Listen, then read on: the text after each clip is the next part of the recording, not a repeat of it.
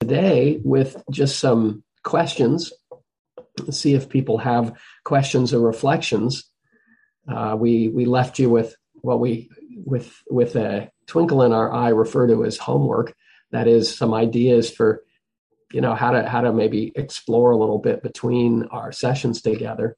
But I'm curious whether anything came up for anybody, whether there are any questions about the teachings on Tuesday or anything related. So feel free to raise a hand with the Zoom hand. And although I suspect everybody knows where to find that, I'm just going to say again, it's under the Reactions tab at the bottom of the screen, which, depending on your settings, may just appear when you roll your cursor over it. Also in the three dots in the upper right of your picture, you can raise your hand. And if those things don't appear, feel free to wave your hand around and we'll do our best to see it in the couple of screens we have. So yeah, any questions, reflections, observations, complaints? Margaret. Well, thank you all for this course. It's just wonderful. I appreciate the information and the meditations. I just wanted to make a comment. I know I have been studying with Venerable Analayo, and in his perspectives on Satipatthana, he does say that the Chinese versions of the Satipatthana do include the four jhanas. And that's the way he practices. Yeah, appreciate that. And for people who don't know the name Analayo, Bhikkhu Analayo or Analayo Bhikkhu, this is a scholar, monk, practitioner, German by birth, who has been one of the foremost contemporary commentators on mindfulness practices. And in the guided meditation that I'll lead today, I'll actually draw directly on some of his work. At any rate, if the name Analayo is unfamiliar to you, he's written a great deal on the Satipatthana, and one of his expertises, as Margaret points out, is the comparison of the texts we have in Pali to parallel texts found in Chinese. And those texts are referred to as the agamas, which I think Margaret used. At any rate, just David, a little background. David, do you have any comment on that about why they would be not be in the Pali? There's a history to that, and I'll say two words about it, which is to ask Ying to tell us something about that.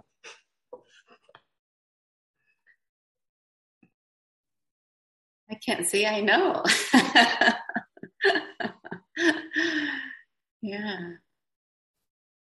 And then I would say that I think Bhikkhu Analayo, when he did this comparative studies, and he did draw out things that are common across the different mindfulness practices that are in the Pali Canon.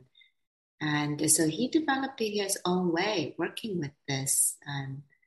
And I just want to offer that maybe this is something informative for ourselves in terms of drawing what might be beneficial to ourselves. And that may change over time. And maybe I'll just add, we do know that this real clear distinction between insight and concentration is a much later development. And so then we kind of have this in our minds when we go back and we look at the earlier text. We're like, oh, here's a distinction, where maybe the distinction wasn't so great, but we tend to emphasize it because we've been influenced by the commentarial tradition, kind of Buddha Gosha, like maybe 800 years after the time of the Buddha. So maybe that's one thing I'll say. And the second thing is there are a lot of differences between the Agamas and the Nikayas, between what's preserved in Chinese and what's preserved in Pali. And it's fascinating. And of course, Analayo has books, plural, right, written on this topic. So there's lots of differences that we can find. But maybe we'll get back to you and see if we can find something in particular. Thank you all. And I'm going to ask Valerie for her question, but first I'll say this. I mentioned the history. One of the reasons for the difference is that the corpus of texts in Pali and Sanskrit continue to evolve. Whereas those in Chinese there was a vast translation project, several actually, and they're more of a specific period. And so one of the things Analayo does at length is try to get a sense of what was maybe earlier, or it's a whole scholarly fascination with dating the particular practices and points of teaching that we find in the different texts. At any rate, that's perhaps enough on that for the moment. Valerie. Well, my question is actually about Analayo. This is a good time for it.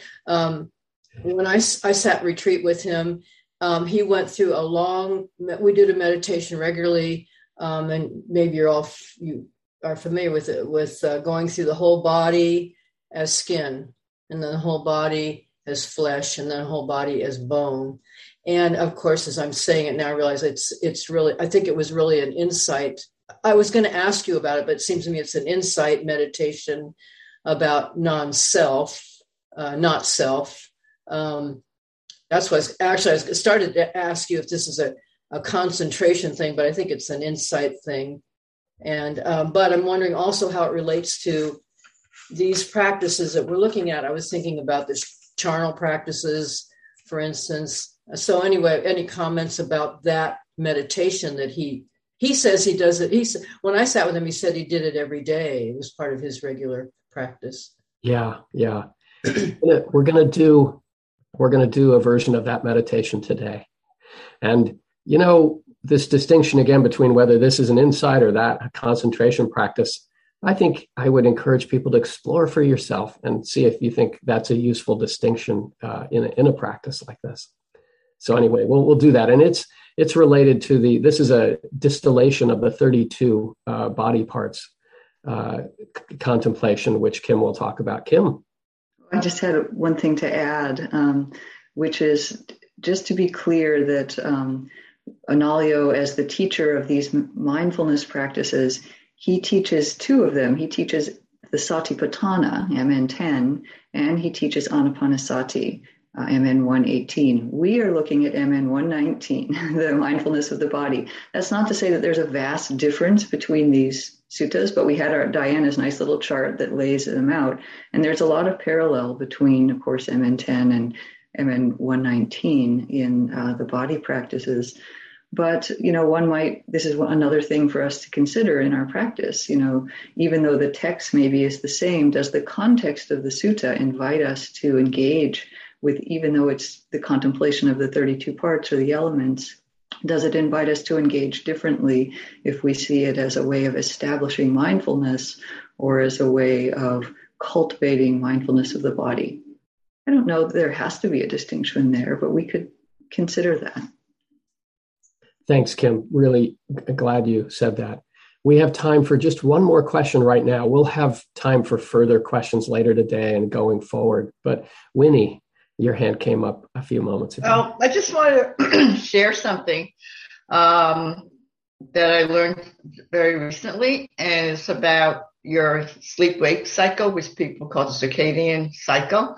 And I was relating that to what we were talking about on Tuesday, because part of the mindfulness practice of your body would be like, well, what is my natural cycle? Because according to these experts, there is a natural cycle and it changes over time, especially as you age. So then, when you put the two and two together, you go, oh yeah, there's also some things that's naturally going on in your body that you're not aware of. So you better be aware of them, basically, if you're going to do the mindfulness of the body practice. So that's what I wanted to share. Thank you, Winnie, for sharing that. And indeed, as we go forward, both in the teachings and in the practice, I think we'll see that there's much that happens in the body of which we're unaware, and that it benefits us when we bring mindful attention to it. And can I slip just one thing in here? I just want to say, I think it's fantastic. Analayo has his own teachings. Gil has his own teachings. We can have teachings.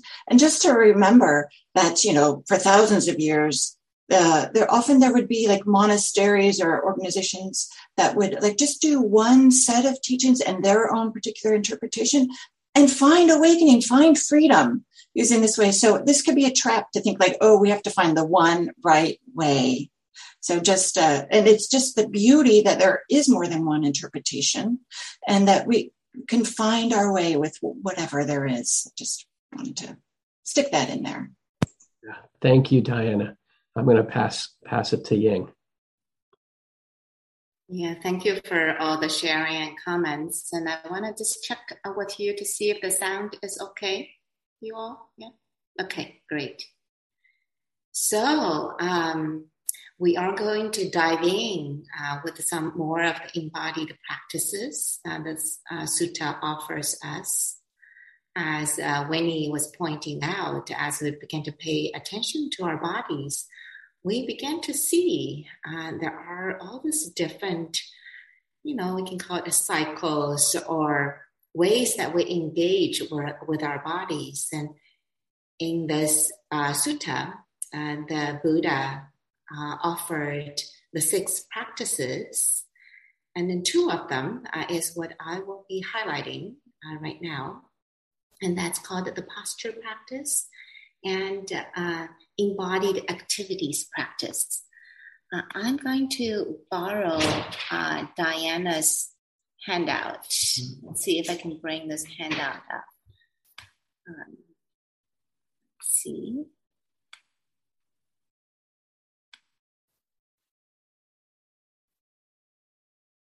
Oh, I guess I shared the wrong thing probably. Share the wrong thing. Let me see if I can share the right table here. All right.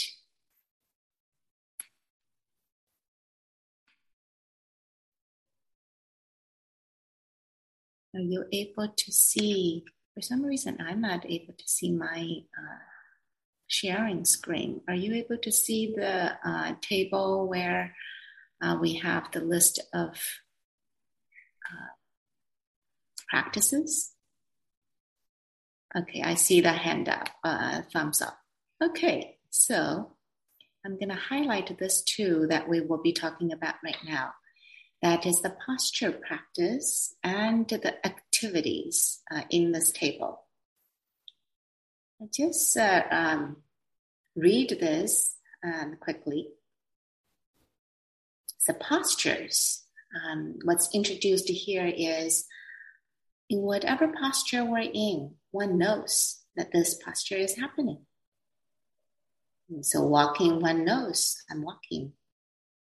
Sitting, one knows when is sitting. And however the body is disposed, one knows accordingly. And then the embodied activities practice, and the highlight here as the first sentence, act in full awareness. For whatever activities that we're engaging in with our bodies. And if you read this list, and seems to me it's really kind of summarizing a whole, basically this monastic daily life activities that they engage in with the embodied way. And for us, the modern lay life, our list may look a little different. We can shift and change the list. But what is common across this is the highlight of acting in full awareness. So now I'm going to stop sharing and go back to my notes here. So let's speak about the posture and activities practices separately, maybe together. I want to highlight a few areas to consider. Both of these practices can be used for intense practice on retreats, for example, as well as in daily life. Now, when we do maybe intense practices like on retreats, these practices are great in creating continuity of mindfulness. You may all have experienced this before on retreats. sometimes the teachers will invite students after a couple of days to say, create one continuous session of a practice by kind of continuously bring mindfulness in the sitting and then the walking and then the sitting, and really bring mindfulness at 4. Now, our bodies can't sit in one posture forever. We all know this. And so there is a cycle that we need to, after sitting, stand up and walking. And the continuity of the practice is very powerful for strengthening and maturing the mindfulness muscle. And the other thing I want to highlight is that you may all notice this, that the transitional time, the in-between time, as we move from one posture to another, is when our mindfulness can easily get lost. You know, the bell of this, the sound of the bell comes, our eyes open. The moment our eyes open, we can get caught by the commentaries based on what we saw. Oh, look, she is still sitting there. Maybe I should be sitting more. Oh boy, he jumped up. What is he doing? You know, so there's this, all of a sudden, all kind of stories would flood in when we are not making a deliberate cultivation. Through this in-between transitional times, we can get very lost very quickly. And sometimes we may not notice until, you know, we're standing in the kitchen holding a cup of tea. I mean, what happened? It was all in between time. And so for myself, I'm calling this kind of practice as a mindfulness gap fillers. You know, there fills a lot of gaps where we can get totally lost in our mindfulness practices. And I'll say a few words about how to practice with this kind of mindfulness practices, embodied mindfulness practices. One is to invite some sense of lightness to it. Don't get tied up in knots trying to see everything. This is not a practice that as many things as you see, that's the better. But really, whatever is known, know it clearly. Really be there for that. And so for me, sometimes I practice just intentionally for one stretch of time, maybe about one thing. So for example, I tend to be the first person getting up in the morning in my household. And I would go to the kitchen and preparing meals and for my family. And it's just a lot of dancing around in the kitchen. I dedicate myself just for engaging with the mindfulness practice in this whole, you know, I call it happy hour. Because when we're really there with the practice, a lot of things came alive in us. And so this leads me to maybe saying a few words about the words that are repeatedly used in these practices that has to do with this sense of knowing.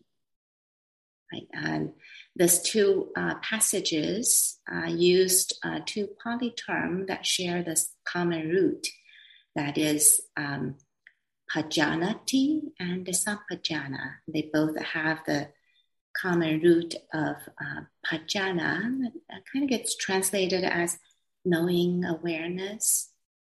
And the sam has this qualitative empathetic kind of a sense around the whole sense of knowing. And sometimes it gets translated as clear knowing, clear comprehension, clear awareness. And for me, there is maybe a sense of enrichment in the sense of knowing. So what are these pointing to? I can't say I know exactly what sampajana means in the kind of the context it's in, But experientially, as our mindfulness practices deepen and mature, we all know for ourselves that this knowing capacity can become available to us. And this knowing capacity that may be a domain, a field, quite potent in various ways, maybe even have different layers and different dimensions to it, and that human beings have access to. And it's not one thing, yet it's not something that's nicely boxed up in particular shape and form. But it's a field and it's a capacity that one can cultivate and have access to. I want to contrast this kind of a knowing with some of the another kind of a knowing that many of us are familiar with, and I call more or less knowing or sort of knowing. And so, for example, maybe we're walking, but we're thinking about the plans for the evening, or we're working on the projects in our head and probably remembering something, and we sort of know that we're walking, but not quite. We can live our lives in this way kind of all day long. And the moment we wake up, we get preoccupied with lots of things in our mind. But contrasting with this kind of knowing, sampajana, what the Buddha is inviting us to cultivate, and is the kind of knowing that has a clarity to it, vibrancy to it. And so, for example, sometimes when I'm in the morning, standing in the kitchen, and just being with the sound of the water, sound of water hitting the dishes, and the touching of the fruit, sometimes I could feel that the sound, almost as if they have sharp edges around it. But it's not the sound or my hearing that's somehow becoming different. Rather, it's the kind of knowing when it's no longer clouded by the preoccupations that one may have. And so the kind of knowing that is clear. One of my teachers like to use this phrase to maybe speak to this territory, that is knowing that one knows, or knowing that knowing is happening. So there is kind of that depth of knowing that is happening. The other aspect that I'll highlight in terms of this form of knowing is knowing according to what is happening, not according to what I wanted it to happen or I prefer it to happen. And so you see the difference here. And so oftentimes when we engage in activities, there can be that sense of a trying. I'm trying to get this thing in some way. But this clouds our mind. And this form of knowing is pointing at that embodied knowing that we've been talking about.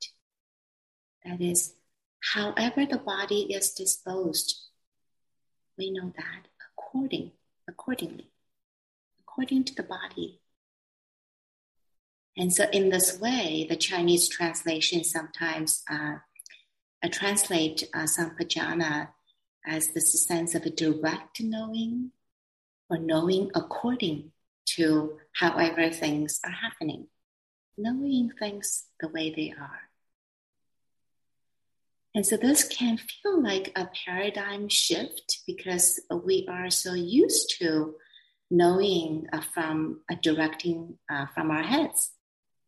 But in these practices that we're introducing, embodied practices, we are training to let go of the directing from our head, from an ego-centered or self-centered way. We're little by little shifting by knowing the body and mind as they are.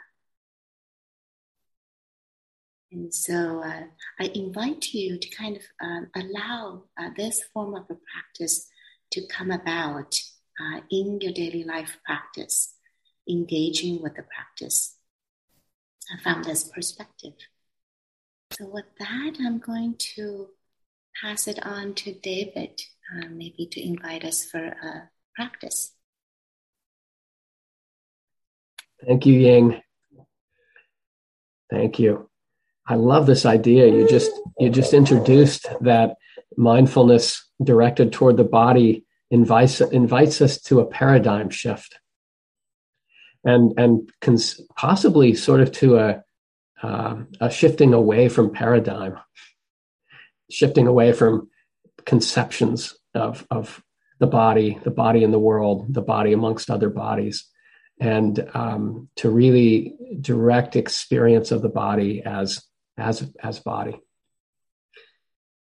So let's do a little meditation practice. I'll set it up very briefly with some sort of general words. This is a practice based on the meditation on 32 parts of the body that you'll find in the text, Majjhima 119. It's a distillation or a simplification of it that Bhikkhu Analayo has introduced, and can be quite powerful. We'll have about 15 minutes, so that also helps sort of work through these things. The overall aim of this practice of reviewing the parts of the body, the physical constituents of the body, those that we can be aware of and feel, and those that we just know are there from observation, seems to be to arrive at sort of a balanced attitude toward the body, one that avoids our temptation to indulge the body's every whim, but one that also doesn't lead us to neglect the body or be repulsed by the body or turn away from our bodily experience of the world. So let's sit in a meditation posture. We'll eschew sort of the introductory instructions that I think everybody's familiar with. Find a comfortable posture. Bring the eyes down if that's comfortable. As we bring the eyes down, we can sort of rebalance our attention inward, bringing our attention down, in and down in the body, noticing the breath happening. And maybe just sitting with a few breaths too, as Ying directed us, just bringing our awareness to our knowing, this simple knowing that's happening. Simple knowing that we can, in our practice, clear of extra. Just being aware of the body breathing.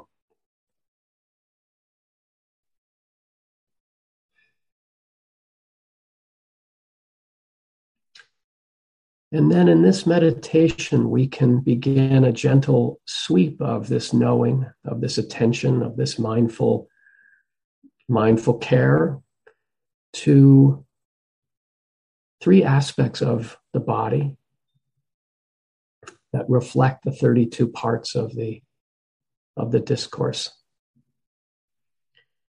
We can begin with the skin, and beginning with our head and face, bring attention to the skin.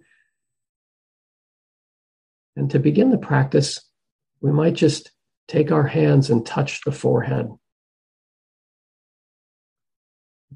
Just a brief touch to ground our experience in skin on skin.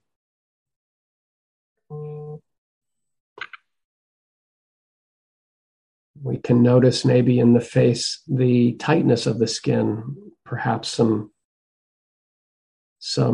tightness brought by the furrowing of the brow, the concentration of attending an early morning class.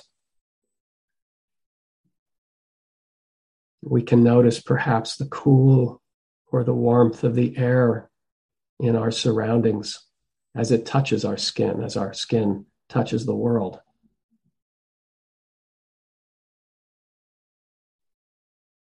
We can let our attention drift downwards to the skin covered by clothing, the body clothed, and the skin making contact with clothing.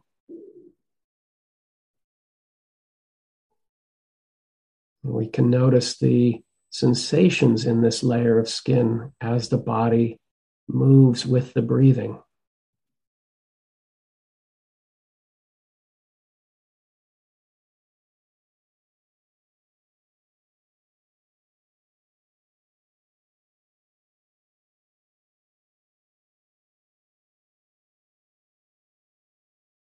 Clothing.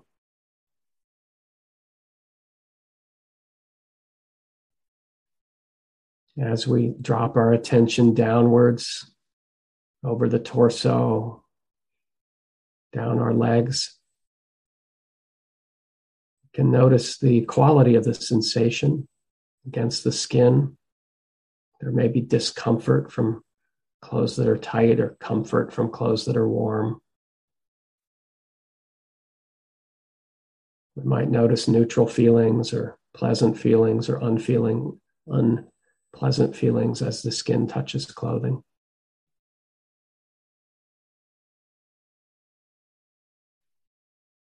And as we arrive at our feet, we can notice the sensations of the skin throughout the whole body for a brief moment.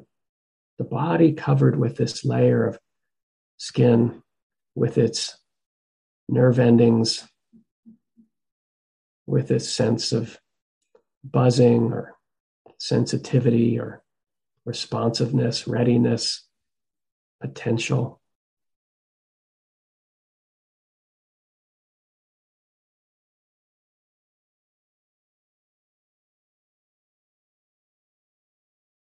We can start to move our attention back up in a sweep that takes us up the body and focuses on the flesh of our body. Maybe noticing the calves and thighs, the buttocks, just being aware of the fleshiness of the body, the volume of the body. As we bring attention to the torso, in addition to flesh that is muscle, there's also organs and fluids, bodily substances, some of which we can feel moving, changing, some of which we can sense in the heat in the core, some of which possibly we know are there but don't feel unless they're giving us trouble.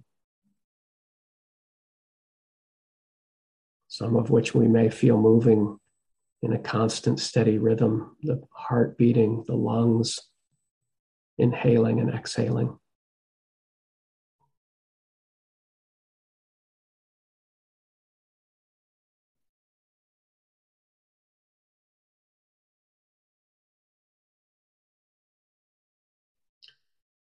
We can sweep our attention back up into our heads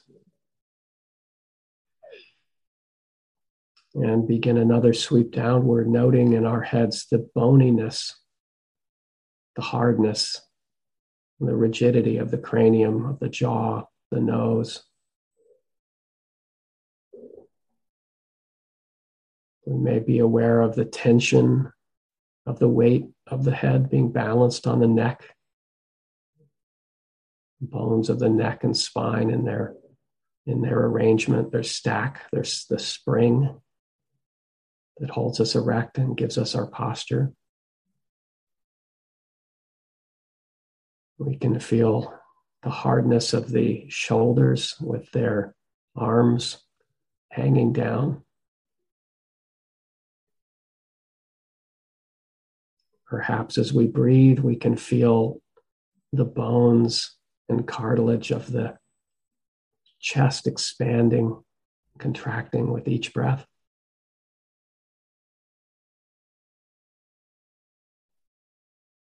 Can feel the weight of the body on the sits bones.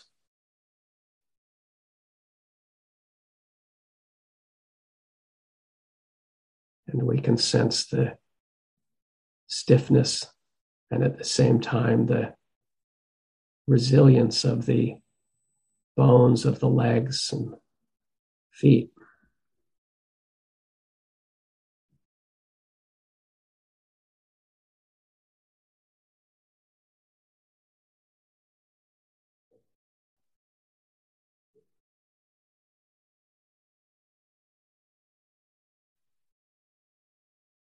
And then, having reviewed this knowing of the body as body, this knowing of skin, of flesh and fleshiness, of internal organs, of the hardness of the bone, we can open our awareness, the gentle knowing, to our experience of the whole body sitting here in meditation.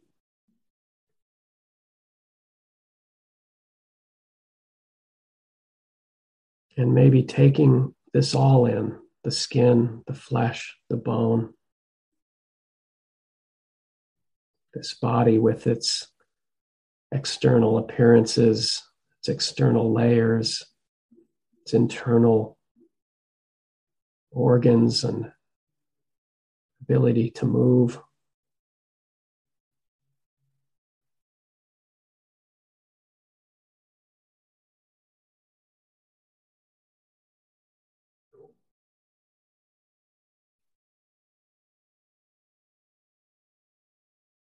Maybe we can open our awareness up to a knowing of the function of these aspects of the body.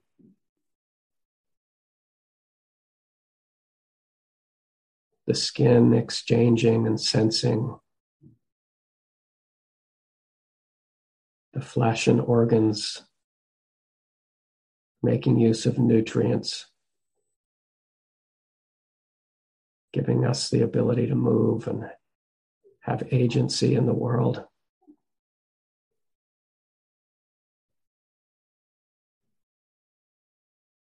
The bone providing framework.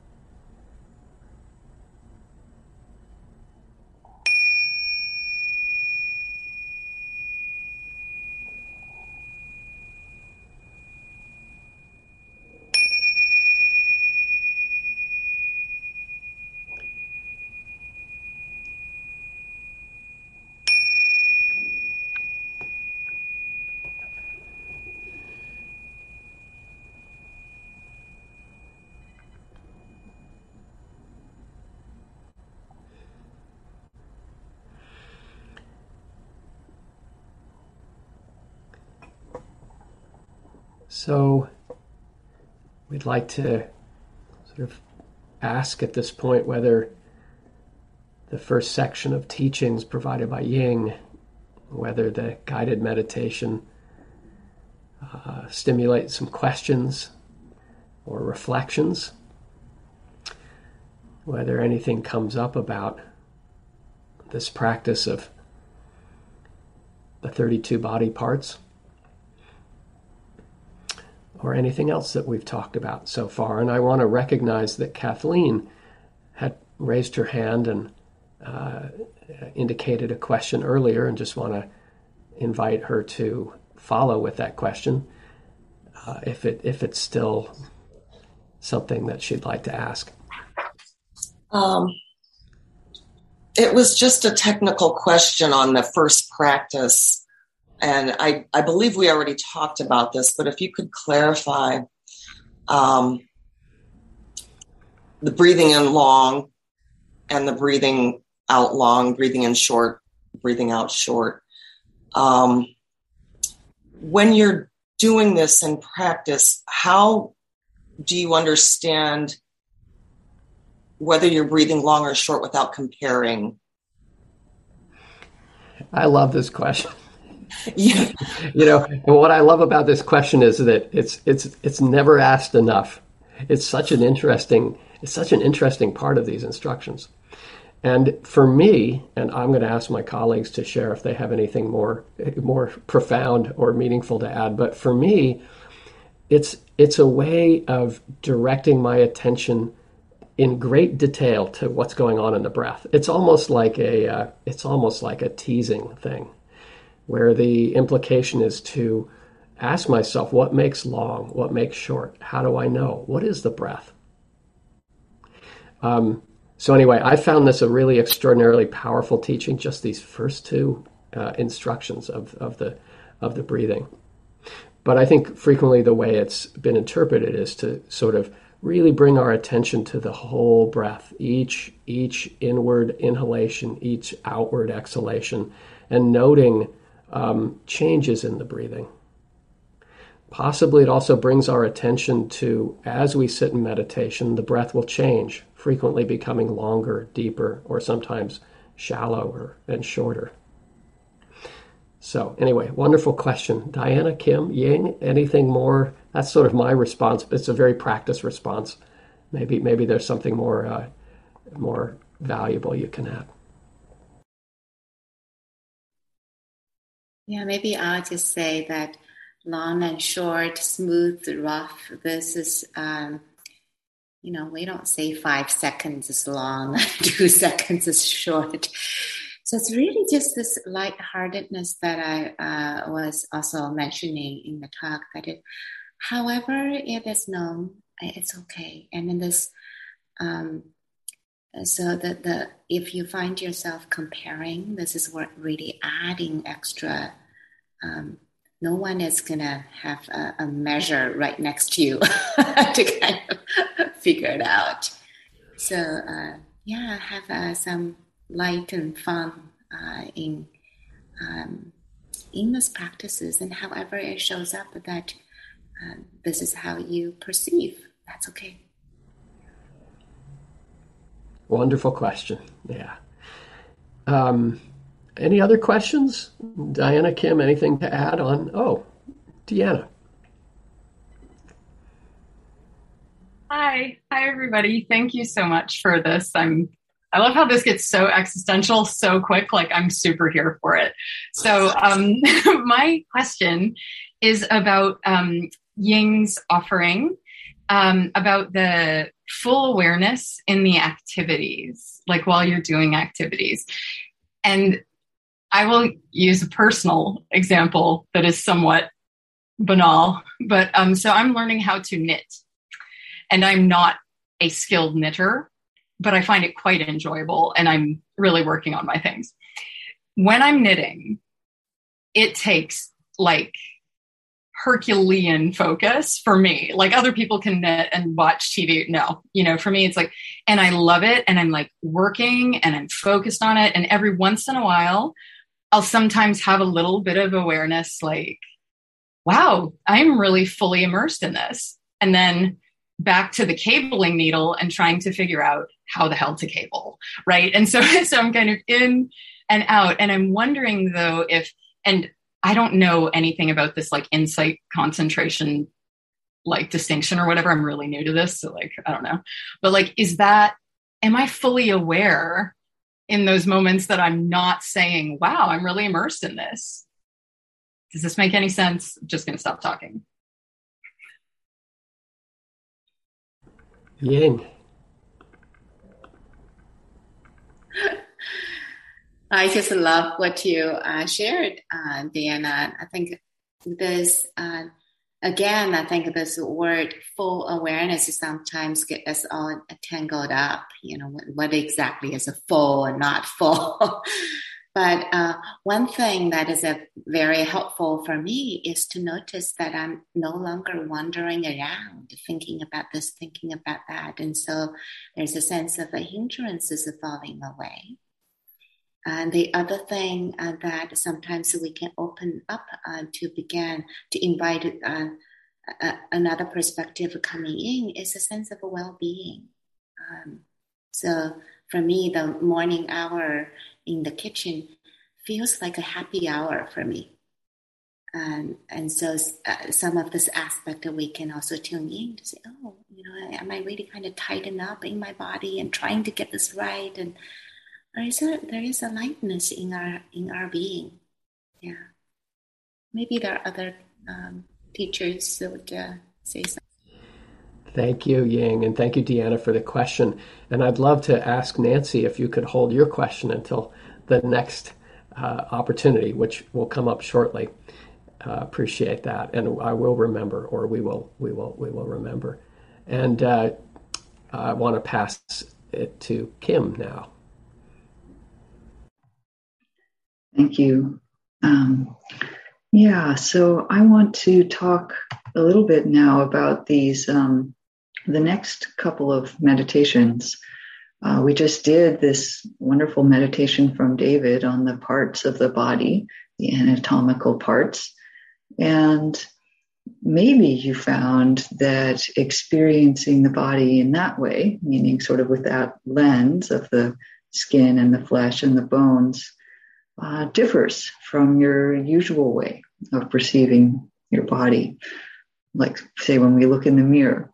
And then on Tuesday, previous class, Ying led us in a meditation on the 4 elements of earth, air, fire, and water, which is kind of yet a different lens we could use to look at the body. I'm saying lens, although these are meant to be somewhat more direct than our usual way. So we'll talk through that a little bit.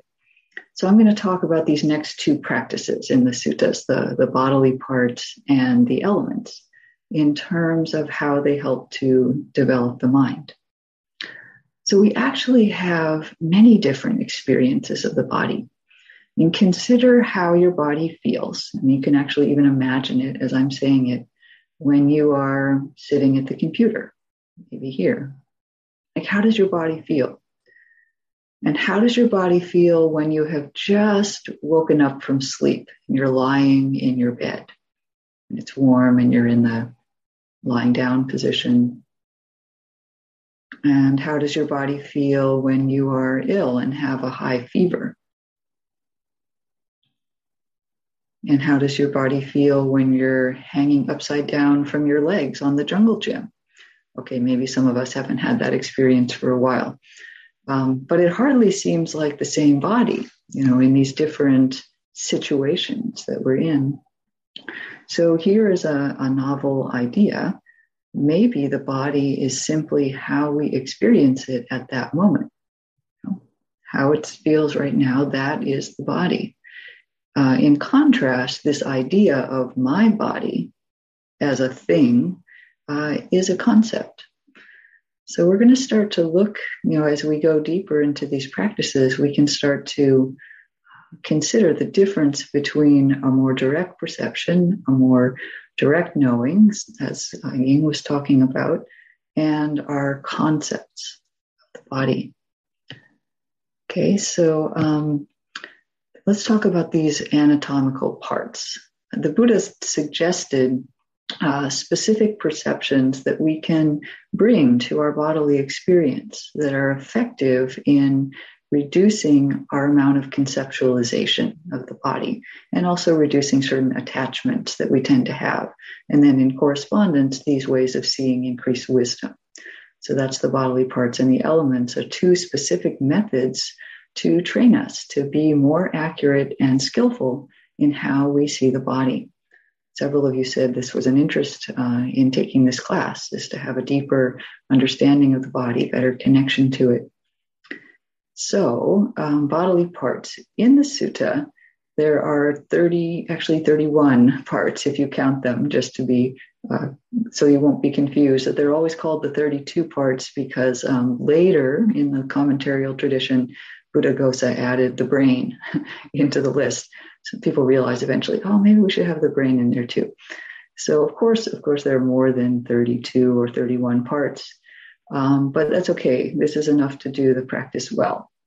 And in the sutta, we are simply asked to review the body in terms of these parts, scanning through and noting them.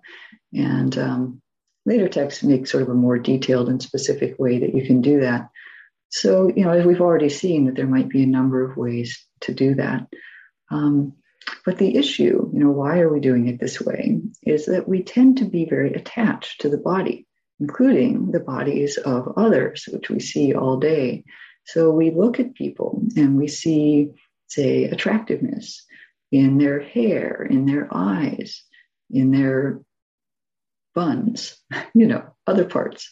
So mostly because we're operating at a very conceptual level that's very selective about what it sees. So in fact, the body has a lot of parts that are not very attractive or appealing. And the meditation on the 32 parts helps us kind of cool down this lust that we might have and give a more accurate view of the body. David was careful to say that it's meant to bring us into a balanced perspective on the body. It balances our tendency to only see the parts that we think are attractive. And so then we want to guard against going too far into disgust. For example, if you really contemplate the liver, it's kind of, we wouldn't want to see that lying out on the table. And this did happen in the suttas, as people sometimes got disgusted with this body through doing this practice. So we can also maybe have a sense of humor and play a little bit with the parts practice. So I'll just give one example, which is that quite a few years ago, I teamed up with a couple of friends to do the 32 parts practice in 33 days. That was one part per day, plus the whole body on the 33rd day. And it was fascinating. We just kind of did it how we wanted to, like maybe read a little bit about the part. What does this part do? Where is it? What's it for? How big is it? And then meditate and see if we could kind of tune into it and experience it. I mean, it's not exactly an orthodox way of doing this, but it was kind of fun. And I discovered insights through doing this. For one thing, the order of the parts is not random. There's a general logic to it. Just as a simple example, the first 5 parts, head hair, body hair, nails, teeth, skin, those are the ones that are visible externally. That's pretty much what you see when you see someone. And the skin is kind of the boundary, right, between external and internal. So maybe it makes sense that it's the last one out of the externally visible parts, and then you transition inward. And as I meditated on each one and feeling into it and so forth, I began to see patterns and linkages in the list. And I saw how the body is its own ecosystem and also not really under control from my will. There's a lot going on that I don't have any say in particularly. So I could say a lot more about this, but maybe you'll be intrigued to try it out. For the sake of time, we need to move on, but there's a lot to be uncovered there, let's say. So then we can go on to the 4 elements. So these elements, they're not physical elements like we have in Western science, like hydrogen or oxygen. They're actually meant to be 4 different experiences that characterize materiality, our bodily experience. As Joseph Goldstein has said, there's no experience called hand. Instead, we feel hardness, tension, cohesion, heat, motion, in this part of the body. So the elements are closer to our actual experience than our concepts of bodily parts, of anatomical parts. So we're kind of moving in. These elements are quite visceral and direct, and they bring the mind straight into the qualities of the body that are shared by all material objects. So the hardness of my teeth is not really different from the hardness of a table. Hardness. So we're meant to meditate on this for each of the four elements, letting the boundary between inner and outer kind of blur away. So one of the main aims of the element practice then is to support the insight of not self. What in your bodily experience is really you? There is no identity in hardness or warmth. The sense of my body as a self that's separate can't really be sustained when the lens of the elements is applied. It's seen to be kind of just the same stuff here or there. So that's one possible direction it can go in. But there are others. Another effect of this kind of meditation is to connect us with what might be called the energy body or the subtle body, something that's not so anatomical.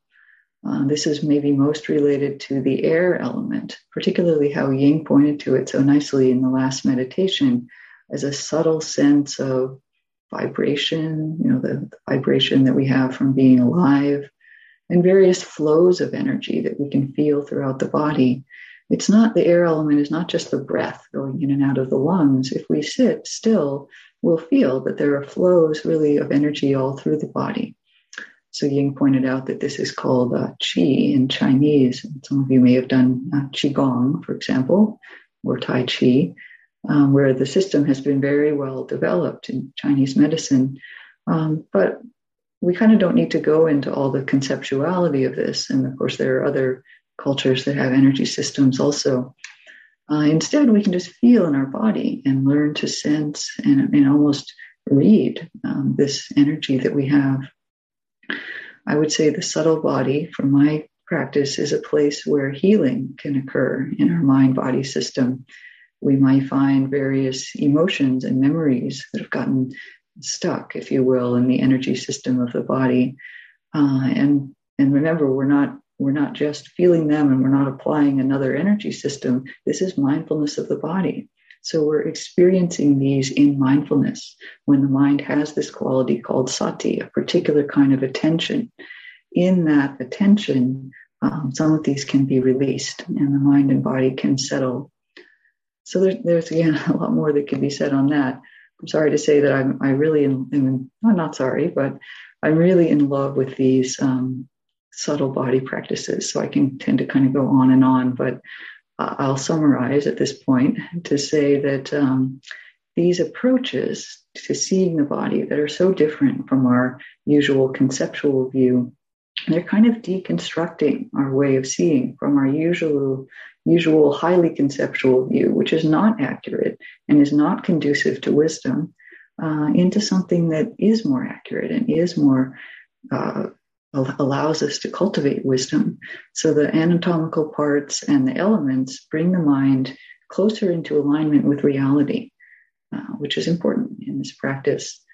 And we can see that they come from a particular perspective. They have a little bit of a directive lens. I'm going to contrast slightly with the sampajanya that Ying was talking about in our daily activities, where we are really just allowing everything to be exactly as it is. Here we have a little bit of a lens that we put on. We say, let's pay attention to the hardness, to the liquidity, to the energy. But it's more accurate. So we actively apply certain ways of seeing because they're better than our sort of usual conceptual way. And then, but we don't stop there because they are actually still then slightly conceptual. We've applied more accurate concepts, but it's a stepping stone into other practices and insights that we can have through the body. Next, we'll be talking about the jhana practices, yet another way of applying our attention that brings the body into a very profound state of concentration that we can use to, again, cultivate the mind. So we see that there are some specific ways of viewing that can lead to fruitful results in the practice. And we'll continue to explore these. There's so much to the body. Everything is really there. It's a whole complete path in and of itself, which is maybe why this sutta ends with awakening. So I'll stop for there. May you be well deconstructed and continue to enjoy your practice of the body. So now Diana will lead us in a chance for you guys to share among yourselves. Thank you, Kim. Thank you, Kim.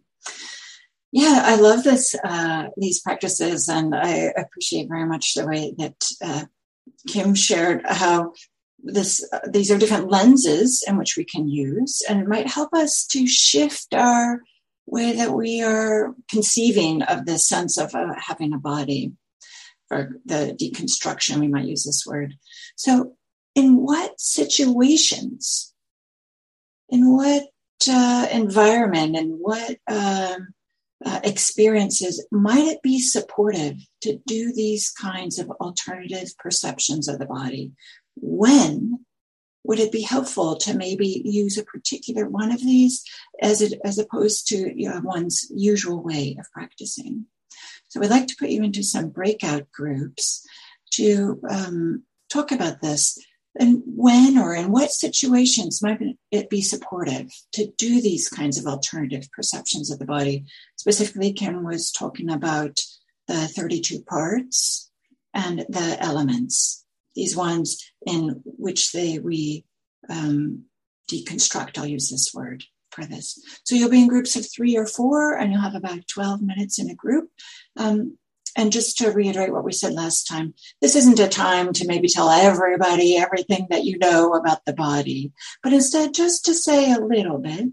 And it can be really helpful to just say maybe one idea, let it go to the next person. They say one idea. It goes to the next person. They say one idea. And then it comes back around to the first person. And now maybe they're influenced and has a new idea. And this way, instead of telling everything that you know, you're maybe stimulated to have some new understandings, have some new idea. And maybe you hear yourself saying something that maybe you wouldn't have said right at the very beginning because you have something, a new perspective. And if it's helpful, you can go in alphabetical order and kind of like in a spiral and supporting one another and creating this ideas of when it might be supportive to do these alternative perceptions of the body.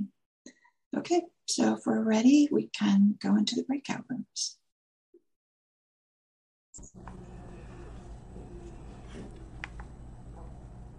Welcome back, everyone. Hello. I'm looking at the numbers of participants. We still have a few rooms coming back to join us.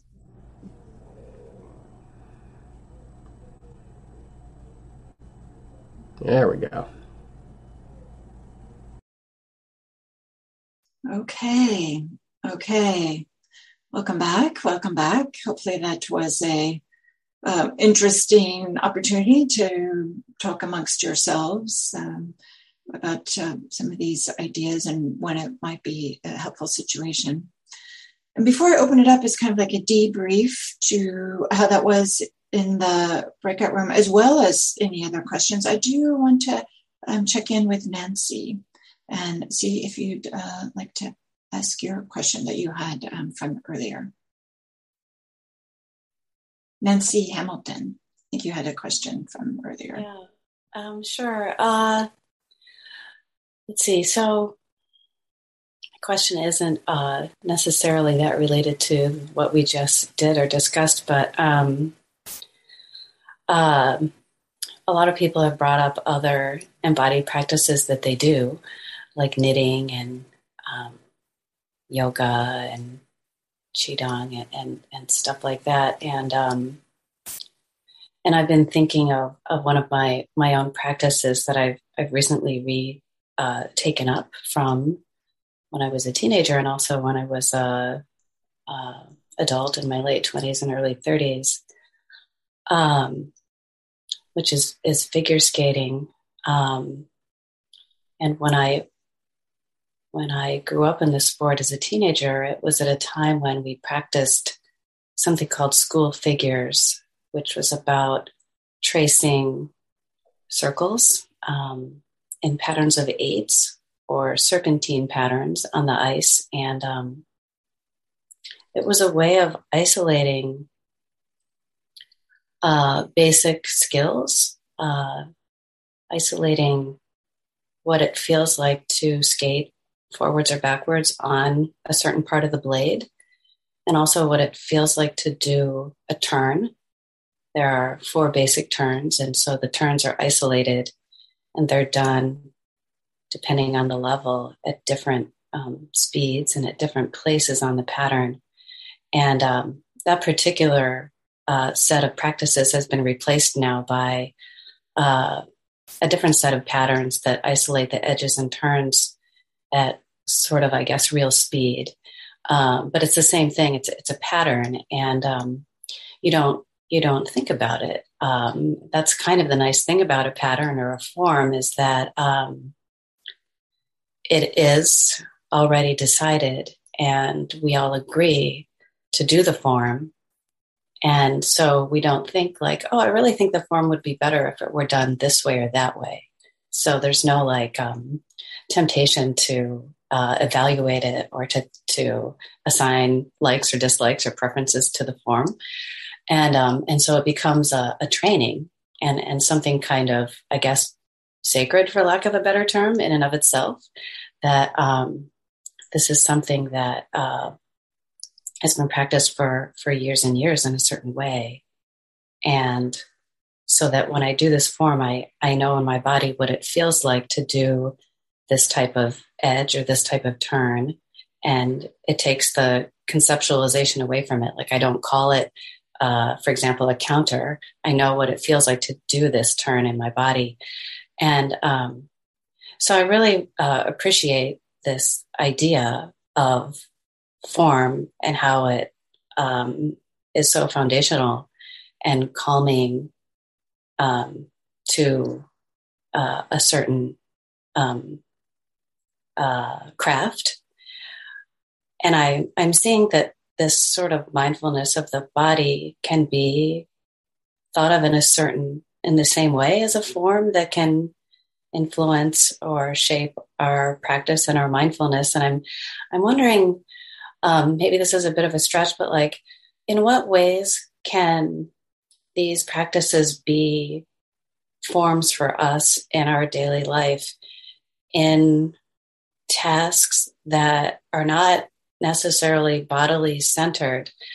Like, many of us have jobs and tasks that require sitting and thinking and evaluating, maybe writing. And so, it's not as fun as skating figures in terms of like getting into that bodily flow of it. But like how can mindfulness of the body help create forms or patterns in our lives when we're not doing embodied practices so much? Yeah, thank you. Thank you, Nancy. So first I'll say I appreciate very much that you, what you're pointing to, the first part of what you're talking about whether forms or not, is part of the art of practice in terms of learning, like, okay, when should we use some discipline and really just familiarize ourselves and adopt a form? And really, we learn something about ourselves, of our resistance to that, or the way we want to do it or don't do it, or how the stories we make about those parts that we don't like or something like this, or the parts that we do. So that's part of the art of practice, is maybe to choose a form. We'll use this word. We could use, a particular lens in which to do body, mindfulness of the body. And part of the art of practice is, okay, when is this not the right thing for me to be doing right now? Either because we are discovering that, some of us maybe have had injuries or trauma in our body, and it is not wise maybe to spend time doing particular practices. This might not be helpful for us at all. So part of the art of practice is to recognize both of these.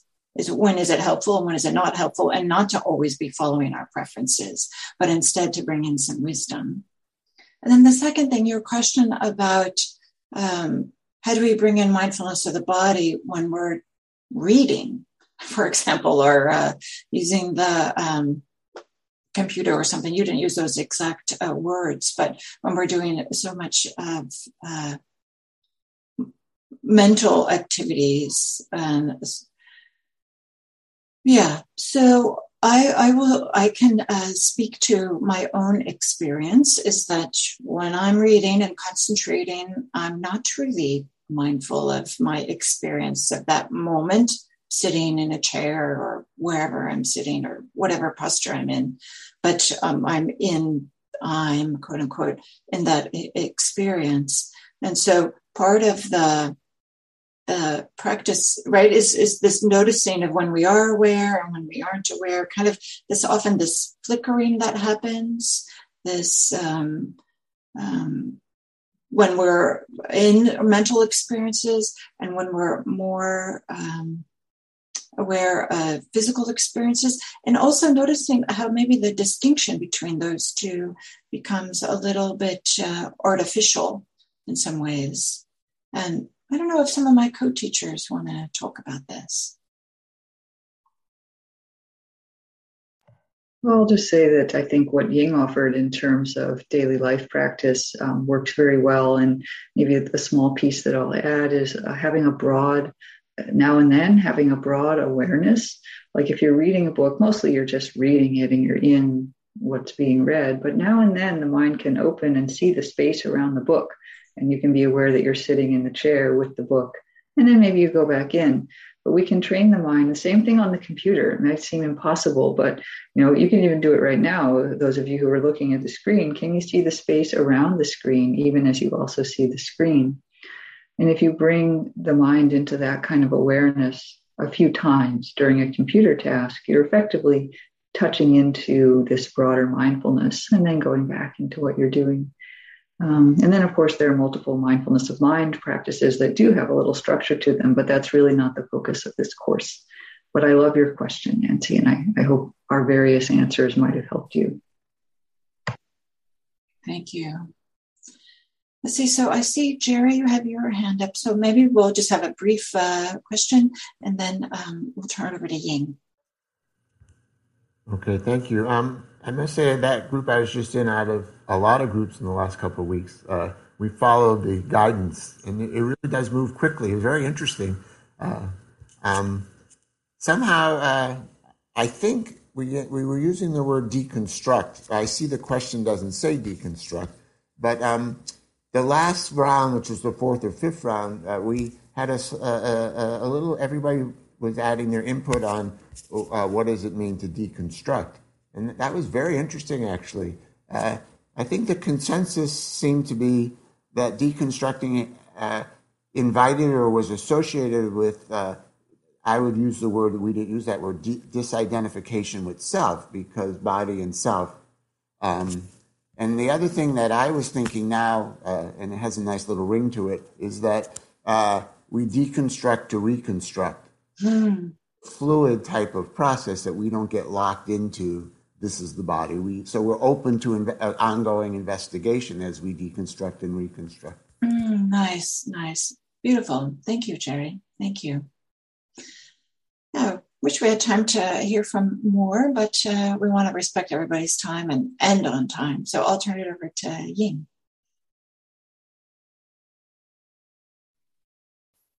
Yeah, I really liked what Jerry just mentioned in terms of deconstruct and construct again, kind of, and it will be really useful in our practice to begin to discern, what kind of a construction is supportive and helpful, and what are the kind of a construction that we're making is really leading us in dukkha, right? And some of this deconstruction that is happening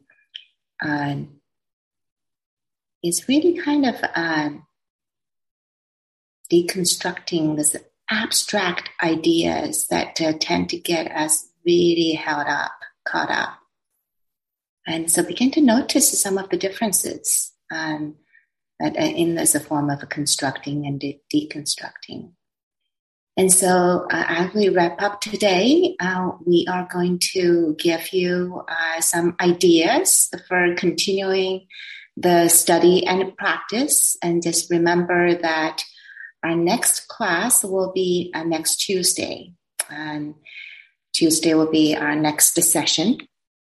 And for that session, we'll be going into additional practices and reflections from the sutta, and that includes jhana, and some of you already mentioned, and then also progressing through mindfulness body, getting into the whole process unfolding with practicing mindfulness body. And so that's section 18 to 21, and that is the sections on jhana, and then the sections of 22 to 31. And those are the images and similes that are related to progressing through with mindfulness of the body. So I invite you to continue the reading, but maybe repeat the reading that you've done and the handouts that's being shared. And maybe there's some new perspective jumping out. And with all the practices that we shared so far, we also wanted to invite you to maybe just pick one single body practice. Kim was saying maybe just one body part a day for the next few days before we meet, and to see what bubbles up in that practice. And practice is not very helpful when we're trying to do all of them at the same time. So keep things simple, but maybe pick one and that you feel as an edge for you, and you wanted to kind of expand into this domain of a practice, and then work with it in the next few days before we meet again. So I want to just thank you for being here together, and maybe we'll collect our beautiful energies and allow the goodness to nourish you. I mean, maybe bring healing and well-being in each of us. And may this benefit and well-being spread out wide open in all directions, touch everyone that we come in contact with. Thank you, everyone, and feel free to unmute and thank you. Say bye. Thank you. Bye. Bye. Bye. Thank you. Thank you, everybody. Thank Thank you, everyone. Bye. Thank you. Bye. Thank you. See you next week. Yeah. Bye. See you on Tuesday. Bye. Thank you. All our body parts. Thank you. Bye-bye.